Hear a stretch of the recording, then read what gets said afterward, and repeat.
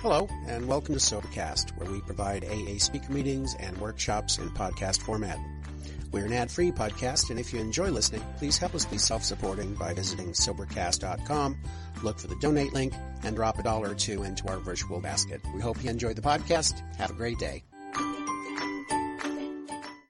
Hi, everyone. My name is Amy. I'm an alcoholic. And it's really good to be on here. It's always an honor whenever my sponsor volunteers me to do something. It keeps me sober.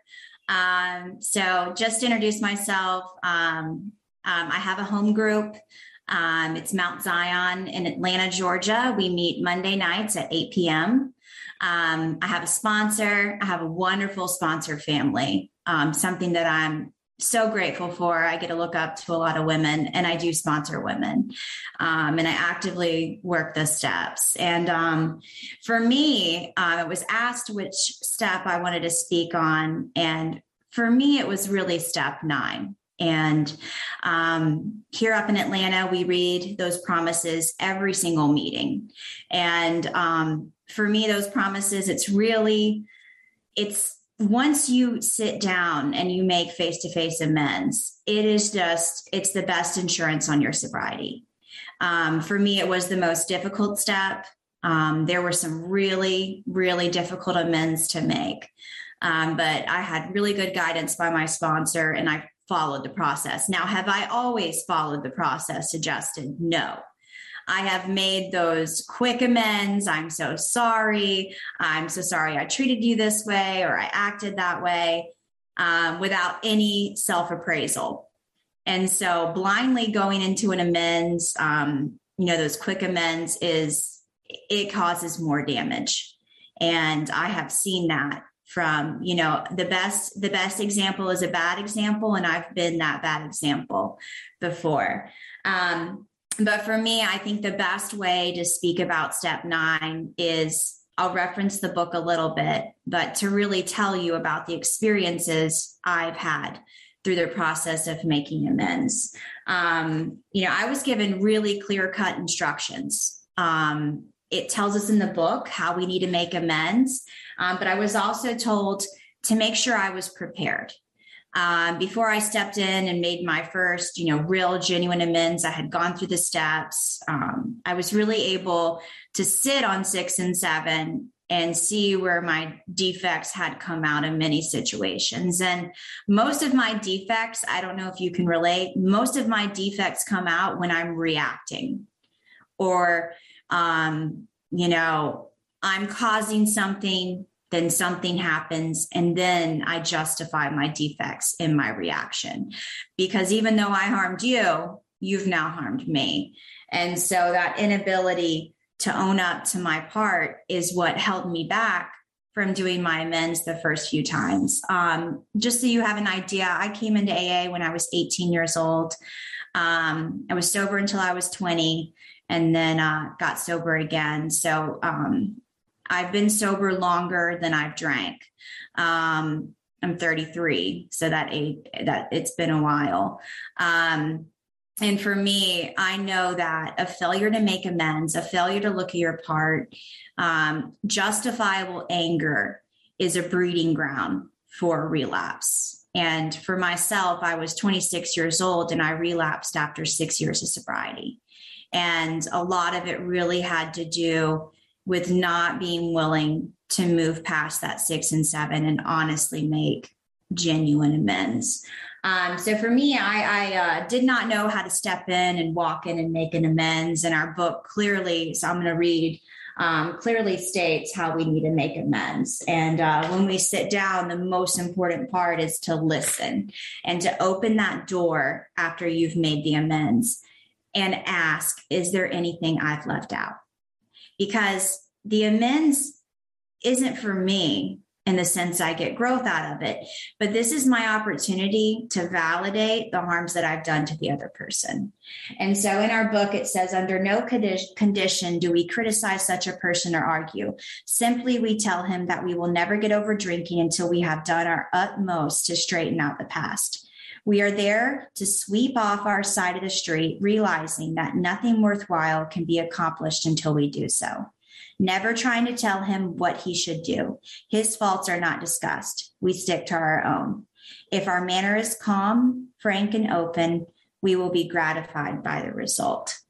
And the way that I was taught to do my amends was to have a note card. And I would write down basically what I wanted to say. Some of my amends, all I could do was read from my note card because I was so full of fear. And on the back of it, the only thing I was allowed to say back to the person was, I can understand how you feel that way. Not to create back and forth or to criticize or create a bigger issue. That was really my only part in it. I've got some crazy amends that I've made.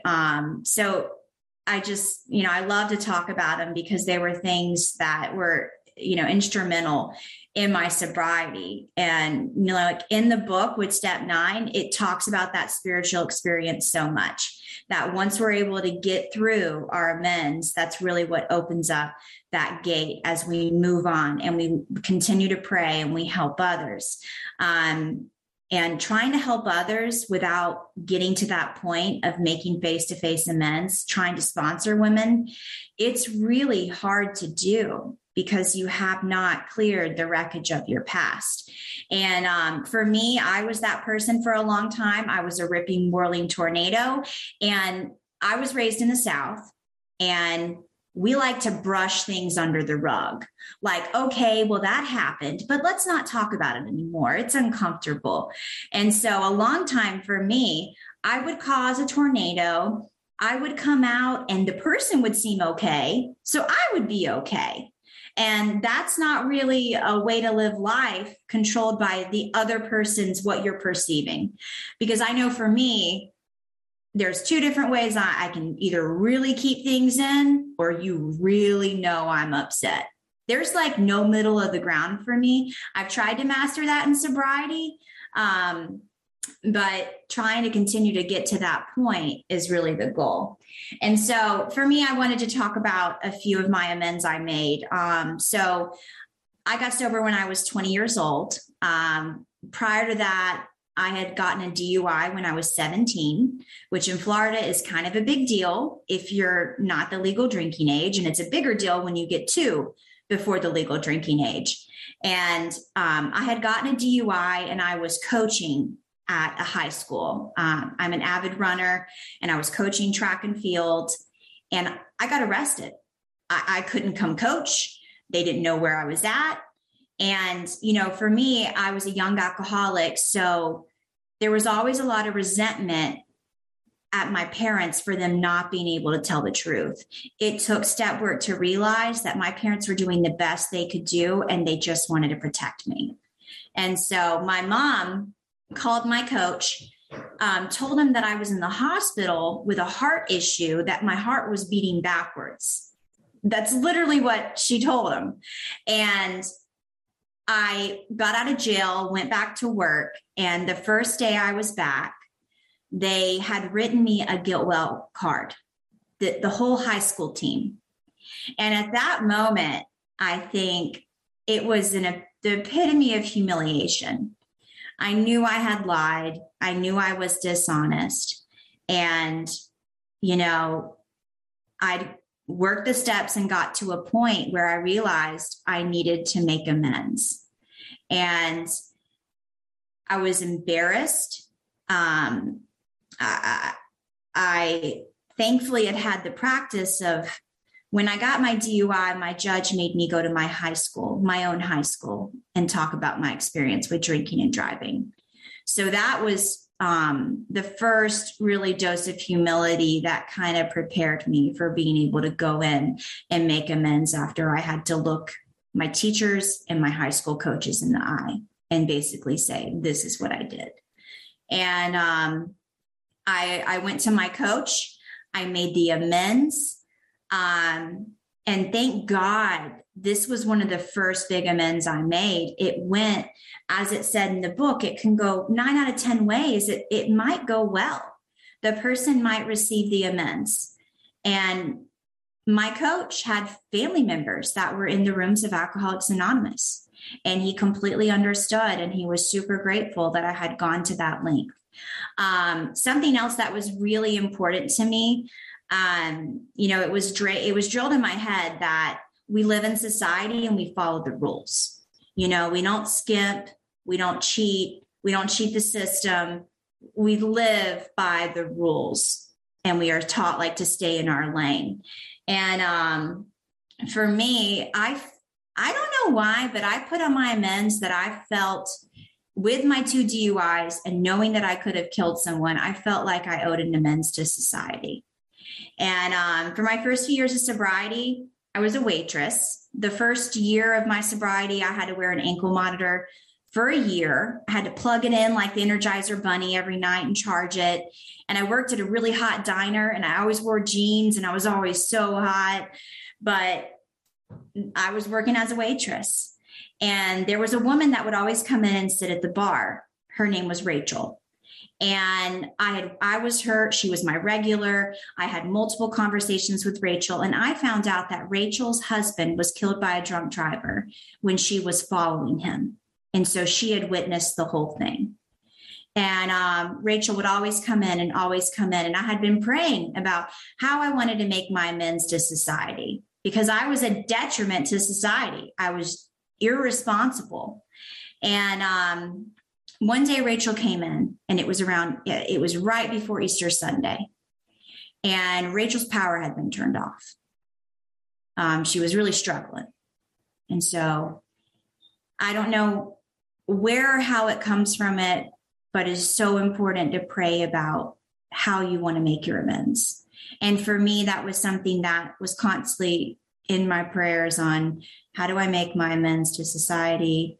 And I was told by my sponsor that God would present itself when it was the proper way and the proper time.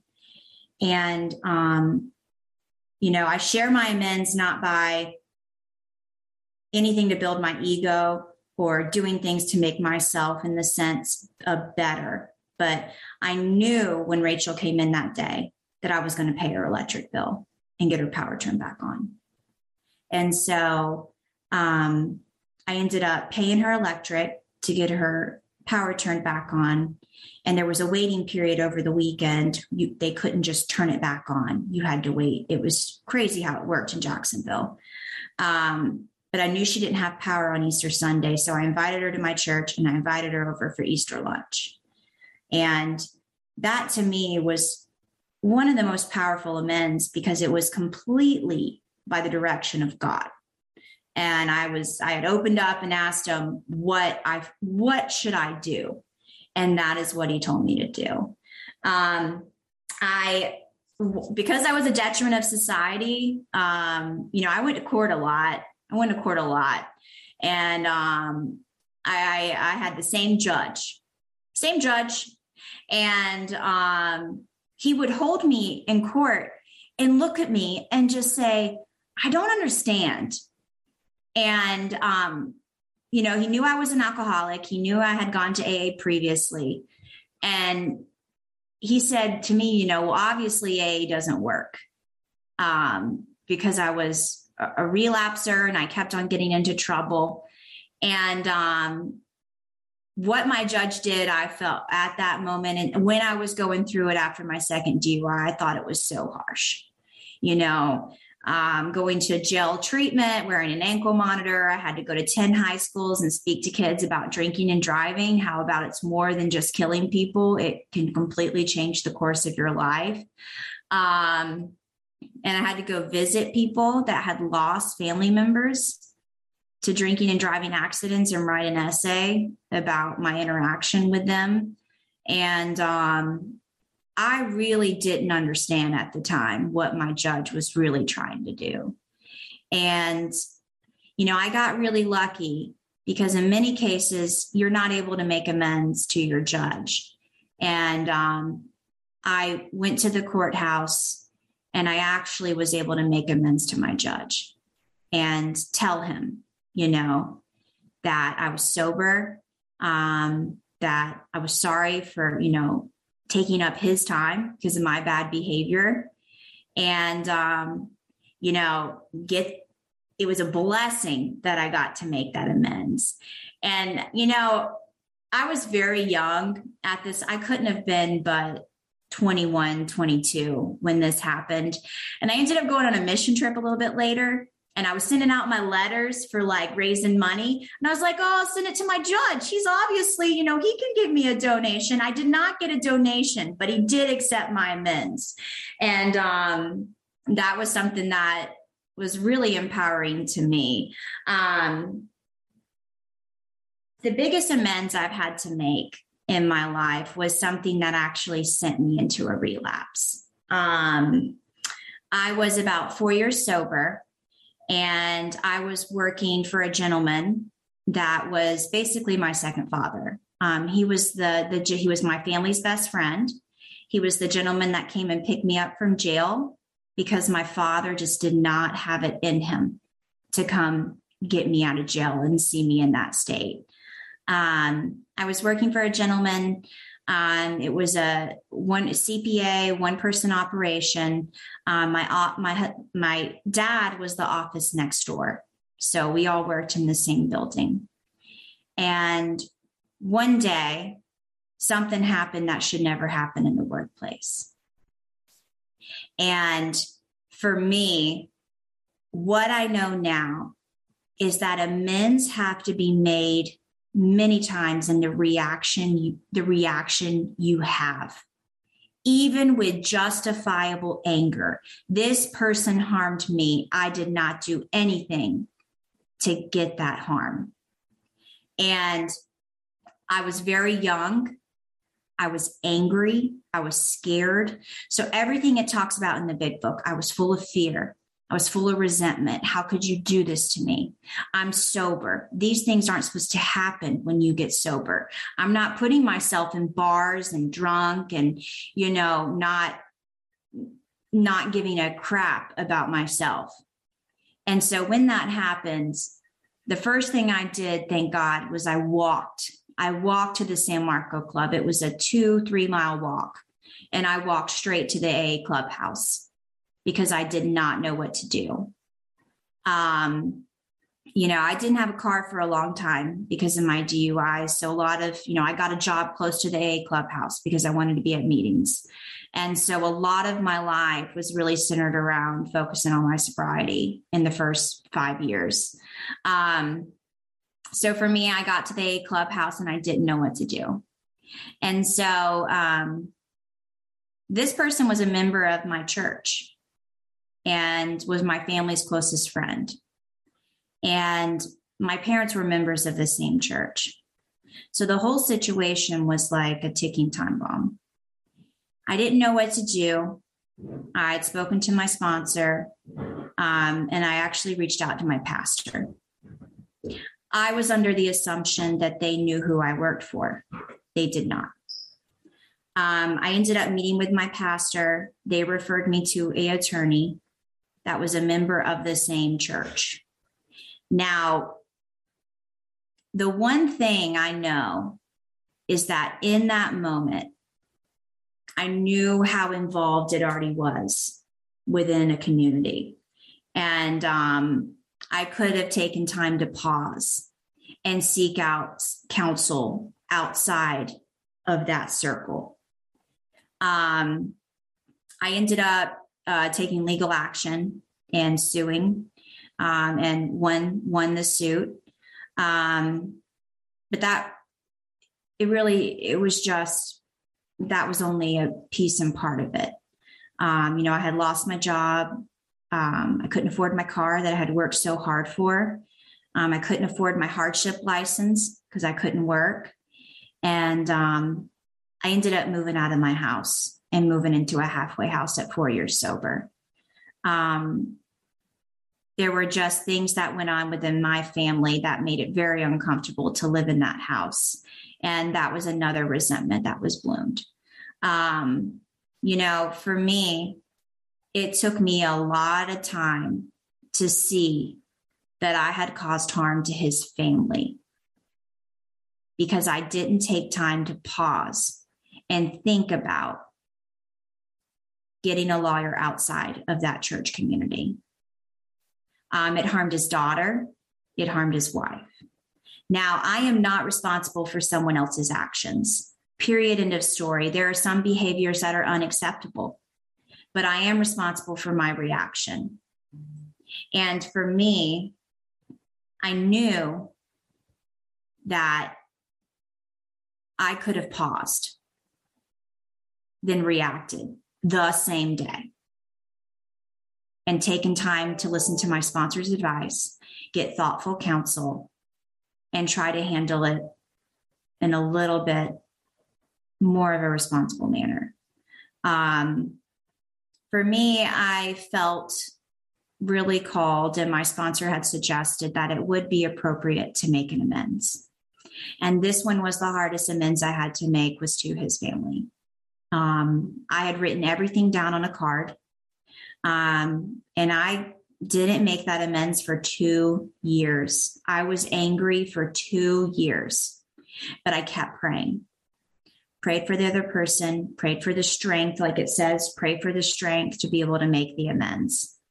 And I was driving home from, my husband and I worked together. I was driving home from work one day, and it just came over me, that I was ready to make amends to his family. And I ended up meeting them at a Starbucks. I had everything written on my card. And for the first time ever, I was allowed to say, I understand how you feel that way, because I was not going to co-sign nor enable that bad behavior and make it seem okay. And I was able to make my amends to the family for harming it, that I was responsible for my reaction. And it would have been smarter to go outside and seek counsel where it would have been a little bit more private and not harm his family. And, there was back and forth, but I was really able to state, I'm here only to make this amends to your family. And it was the scariest thing I ever did. But once I made that amends, it felt like I could make any amends. And it made me look a little bit deeper at my reaction to people. Now, sometimes you won't step on people's toes, and then, they react to you, you react back. Sometimes bad things happen to good people, and it's all in your reaction. And that was something that I really needed to learn. Many of my amends, when I did my amends, I knew that the one thing, because I have other amends, the one thing I knew was not to manipulate or martyr in my amends. And I'm a good old alcoholic. My favorite thing to do is to manipulate. I'm doing this because I want to feel, I want to feel this way. I need you to do that. I need you to do this. But there's no room for manipulation or martyring when you're sitting down face to face with someone else. Now, I think it's really cool when, so my whole family, they're alcoholics. It's like, if you shake a tree, they're all going to fall out. And, my mom is a sober alcoholic. My mother-in-law is an alcoholic. My husband's an alcoholic. My dad's not an alcoholic, but he's a control freak. So, kind of the same thing, because, us alcoholics, we drink and we're out of control, and then we get sober and all we want is control. We don't want to give it to God. We want to control the show, when alcohol was controlling the show prior. And, for me, I've actually been on the other end of amends, and I've been on the other end of good amends, and I've been on the other end of bad amends. Because sometimes I've sat there and said, well, this isn't how my sponsor told that you should do amends. And, but then I've been on the other end of really genuine amends.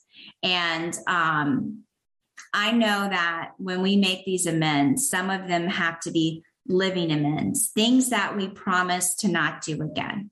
And so the best example with family is I cheated, I lied, I stole, and I just was angry at my parents, and I felt like I wasn't set up right for life. I mean, there were multiple resentments I had. The biggest resentment I had against my family, which was the hardest one, was just to get over the anger. And the event that really, really, really bothered me and really came down to my living amends. My living amends to my family is that no matter what they do, they're doing the best they can do at that moment in time. If I'm not willing to accept them for who they are, then I'm holding on to resentment and I'm holding on to anger. And, I don't know what it is about parents, but that sometimes it happens yearly. I have to look at that semi-annually, quarterly, daily. I have to remind myself that they are doing the best they can do at that moment in time. And I come from a Southern family. If you make an amends to a Southern family, okay, sweetheart, let's not talk about that anymore. That is in the past. And that was really how my verbal amends went. So it really had to be like a shift, a change, where I wasn't going to do that same behavior anymore. For me, one thing that was really the most difficult thing that the resentment I've had to really, it still comes up.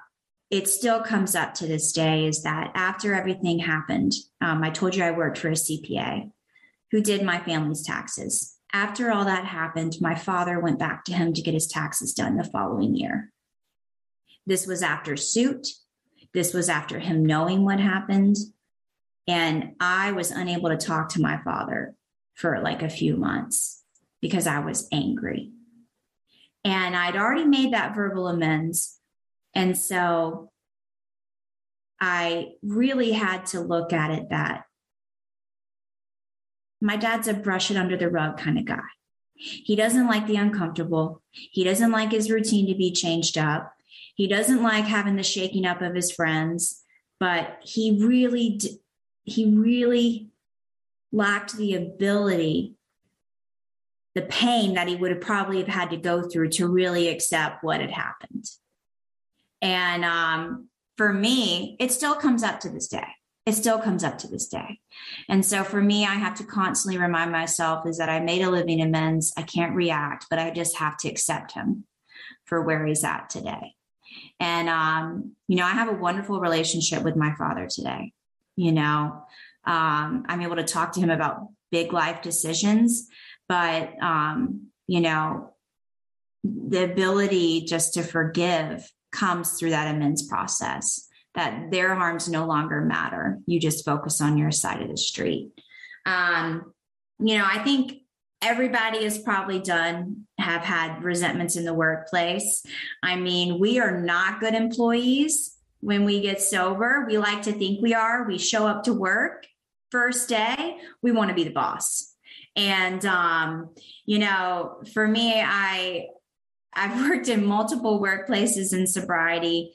I remember I didn't even want to deal with responsibility the first few years. So I just did little jobs here and there because I didn't want anything to interfere with my meetings. And that's just where I was at 20, 21, 22. I just wanted to be at AA. And I got to that point in sobriety where I had my meeting schedule and I realized that, I wanted to continue to apply myself and grow in other areas. But for me, even in sobriety, we can do things that cause harm. It can be minor things, it can be big things. And for me, it was lying at work. And I'm sober. I have a sponsor. I had the same sponsor I had today when I did this. And I lied at work. I'm in insurance. I was an insurance agent for a long time. And we had a competition going on. If you bind the most policies today, you get a $500 gift card. If you weigh $500 in front of a competitive alcoholic, I'm going to get that $500. And the deadline was at 5 p.m. And so I was in the process of binding a policy. And I went ahead and put it in the system that it was bound. Well, where I was trying to place it wouldn't take it. So I didn't get that policy bound until like 6:30. And I knew it was wrong. I went out of town that weekend and all I could think about was that I had lied. And then I come into work Monday ready to make my amends because I'd already called my sponsor and I said, I lied. I know I did this wrong. I need to go back in and do this. And another woman who really wasn't happy about it went in and started to pull my files and my policies and basically become an investigator of my book of business. Now, that didn't matter because she would have not done that if I hadn't lied to beat her. And so, I went into that office that day and I made my amends. Now, I had to deal with the wrath of that person after, but I had to accept that I had stepped on the toes and she had retaliated. And so no matter like her hate, her scorn, no matter how much I thought that she just was, where I was at that point in my sobriety, I didn't like her. I wouldn't go get lunch with her, but I couldn't be angry at her. And so that amends I had to make. And so a lot of our amends are centered around money and people and places and things. But for me, that was something that I had to make. Now, the inability to really look at my part with everything that happened when I was in that workplace really continued to fester and eat on me and eat on me and eat on me. And I'd gotten to a point where I was angry at life. Life had wronged me. I had lost my car. I had lost my living place. I had lost my job. Why was I the one to suffer? And that resentment kind of carried on, that life had just wronged me. And, if you're angry long enough, you become angry at AA. AA is not good enough. I'm tired of hearing the same people share. And that had kind of bled in. And then I relapsed. Now, it wasn't just this sudden thing. It was a gradual process. That anger had halted me where I really was cut off from the sunlight of the spirit. And there was never a point in my sobriety when I was angry that I didn't not believe in God. I knew there was a God, but I didn't trust God. And so for me, there was no reliance on anything, only reliance on self. And that anger and that resentment, that breeding ground is what really led me to that relapse. Bear with me. And so I know I've always been told that the amends process is really what separates the boys from the men, the ladies from the women, the girls from the women, because it really is something that we really overcome to really get to that spiritual experience in sobriety. Being able to make honest amends and make financial amends. I stole out of sobriety and I stole in sobriety. And so having to go make those amends and give cash to a department store and say, I owe you this. Those are really hard things to do and look at when you have the same character. They're not assets, they're defects that you have carried into your sobriety. And, the same person will drink again. The inability to really sit on that 6 and 7 and see those defects and see how those defects have actually harmed others. There's no growth there. And so for me, I think I really had a clear understanding that this for me was the period of reconstruction. This was where I was able to rebuild and gain self-esteem and be able to walk down the road like a free woman. Because before I was so controlled by fear of other people, anger, and self-esteem. I was exactly like it says in the book. I was an egomaniac with an inferiority complex.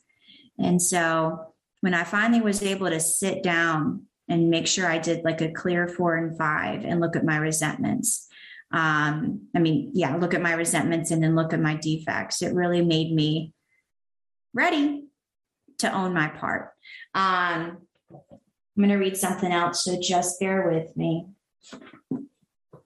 And so it talks about spiritual a lot in the book when it talks about step 8 and 9. So when we make living amends, because a good portion of my alcoholic family tree is just living amends and free of judgment. And it's very easy to slip into those things. I go to other programs that really help me deal with my alcoholic family, and it's the best thing for me because it really reminds me that part of living amends is just accepting them for where they are at right at that moment in time. But so we clean house with the family, asking each morning in meditation that our Creator show us the way. The living amends is patience, tolerance, kindness, and love. And that to me, I'm just going to jump to another step. When you do your nightly inventory, was I kind to all? Was I kind and loving to all? Never have I had a day where I can say I was kind and loving to all. And so it really is just a practice, especially with my family, is realizing that, I need to practice kindness, patience, and love. And once again, it talks about the spirituality. The spiritual life is not a theory. We have to live it. And this step is where they talk about faith without works is dead. And that really trusting the process, more than just believing in God, but trusting in God, is being able to sit down and make these face-to-face amends. My grandfather died when I was in treatment. I could not go to the funeral. I had an ankle monitor on and I wasn't able to leave the county. And, I knew I needed to make amends in that way. And so I just went and lived in his house with my aunt and helped get that house back in order and clean the roof, clean whatever she asked me to clean. And so amends can look any way, especially with the departed. And, I'm really grateful that I have been able to apply this step. And, it's really part of, going through this makes it a little bit easier that when you do that spot check inventory, you know where you need to make an amends. And the way that I am today, if something truly disturbs me, it's either an immediate amends or I walk in the next day and I make that amends. It's really just acknowledgement of behavior. And so, the promises that we read every single day in a meeting for me is really, it happens when we have sat down and we have had the ability to make these face-to-face amends. And so I'm just going to read it because it really just tells us this is what's promised to us if we're willing to sit down and own our part and be open to the analysis from that party that we hurt. We're open to hear them. Where did we cause harm? So if we are painstaking about this phase of our development, we will be amazed before we are halfway through. We are going to know a new freedom and happiness. We will not regret the past nor wish to shut the door on it. We will comprehend the word serenity and we will know peace. No matter how far down the scale we have gone, we will see how our experience can benefit others. That feeling of uselessness and self-pity will disappear. We will lose interest in selfish things and gain interest in our fellows. Self-seeking will slip away. Our whole attitude and outlook upon life will change. Fear of people and of economic insecurity will leave us. We will intuitively know how to handle situations which used to baffle us. We will suddenly realize that God is doing for us what we could not do for ourselves. Are these extravagant promises? We think not. They are being fulfilled among us, sometimes quickly, sometimes slowly. They will always materialize if we work for them. So for me, everything it talks about in those promises, the opposite is where I was living. I was living in fear. I was selfish. I didn't have the ability to use anything bad that had happened to me for the good by helping another alcoholic. And allowing to trust God that he was in control of the process. And so for me, we make the commitment at the beginning of the steps to turn our life over to a higher power. And then when we sit down and we make these face-to-face amends, we don't know the result. It's all unknown. It's really about trusting God, that God is in control of those outcomes. And for me, I remember hearing this in meetings, and some of these things were such a stretch for me. I was completely fearful of people's opinions of me. I had terrible self-esteem. I was angry at the world. I was scared. I was totally scared of money. I did not trust myself with money. I didn't understand how people could be responsible with money. I just didn't understand. And for me, I truly had felt that I had gone pretty far down the scale. When I came in, there was a lot of young people in sobriety that the bottom had come up and hit them.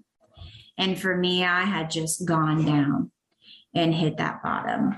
So for me, when I first would hear these promises, I thought they were so far-fetched. But the ability to sit down and make these amends in any way possible, however my sponsor told me to do it, I would do it. If I was told to write a letter, if I was told to do it face-to-face, no matter how scary, I did it. And, it's a process. There's still some amends that I pray on and that God will present the time. It's not my job to seek them out. And there are some amends where I knew genuinely if I made them, they would cause more harm. And so for me, it was finding another way to make that amends and changing that behavior. And that's really all it comes down for me is step 8 and 9 is that, trusting God, making those amends, and the commitment, the action part is changed behavior. Because an apology just isn't acceptable when it comes to the amends. It truly has to be like a psychic change. And, I'm really grateful that I got asked to speak. I really love step 9, 8, and 9, because I've had some really awesome experiences from getting over that fear and being willing to sit down and being adequately prepared and knowing my job in that amends. So thank you.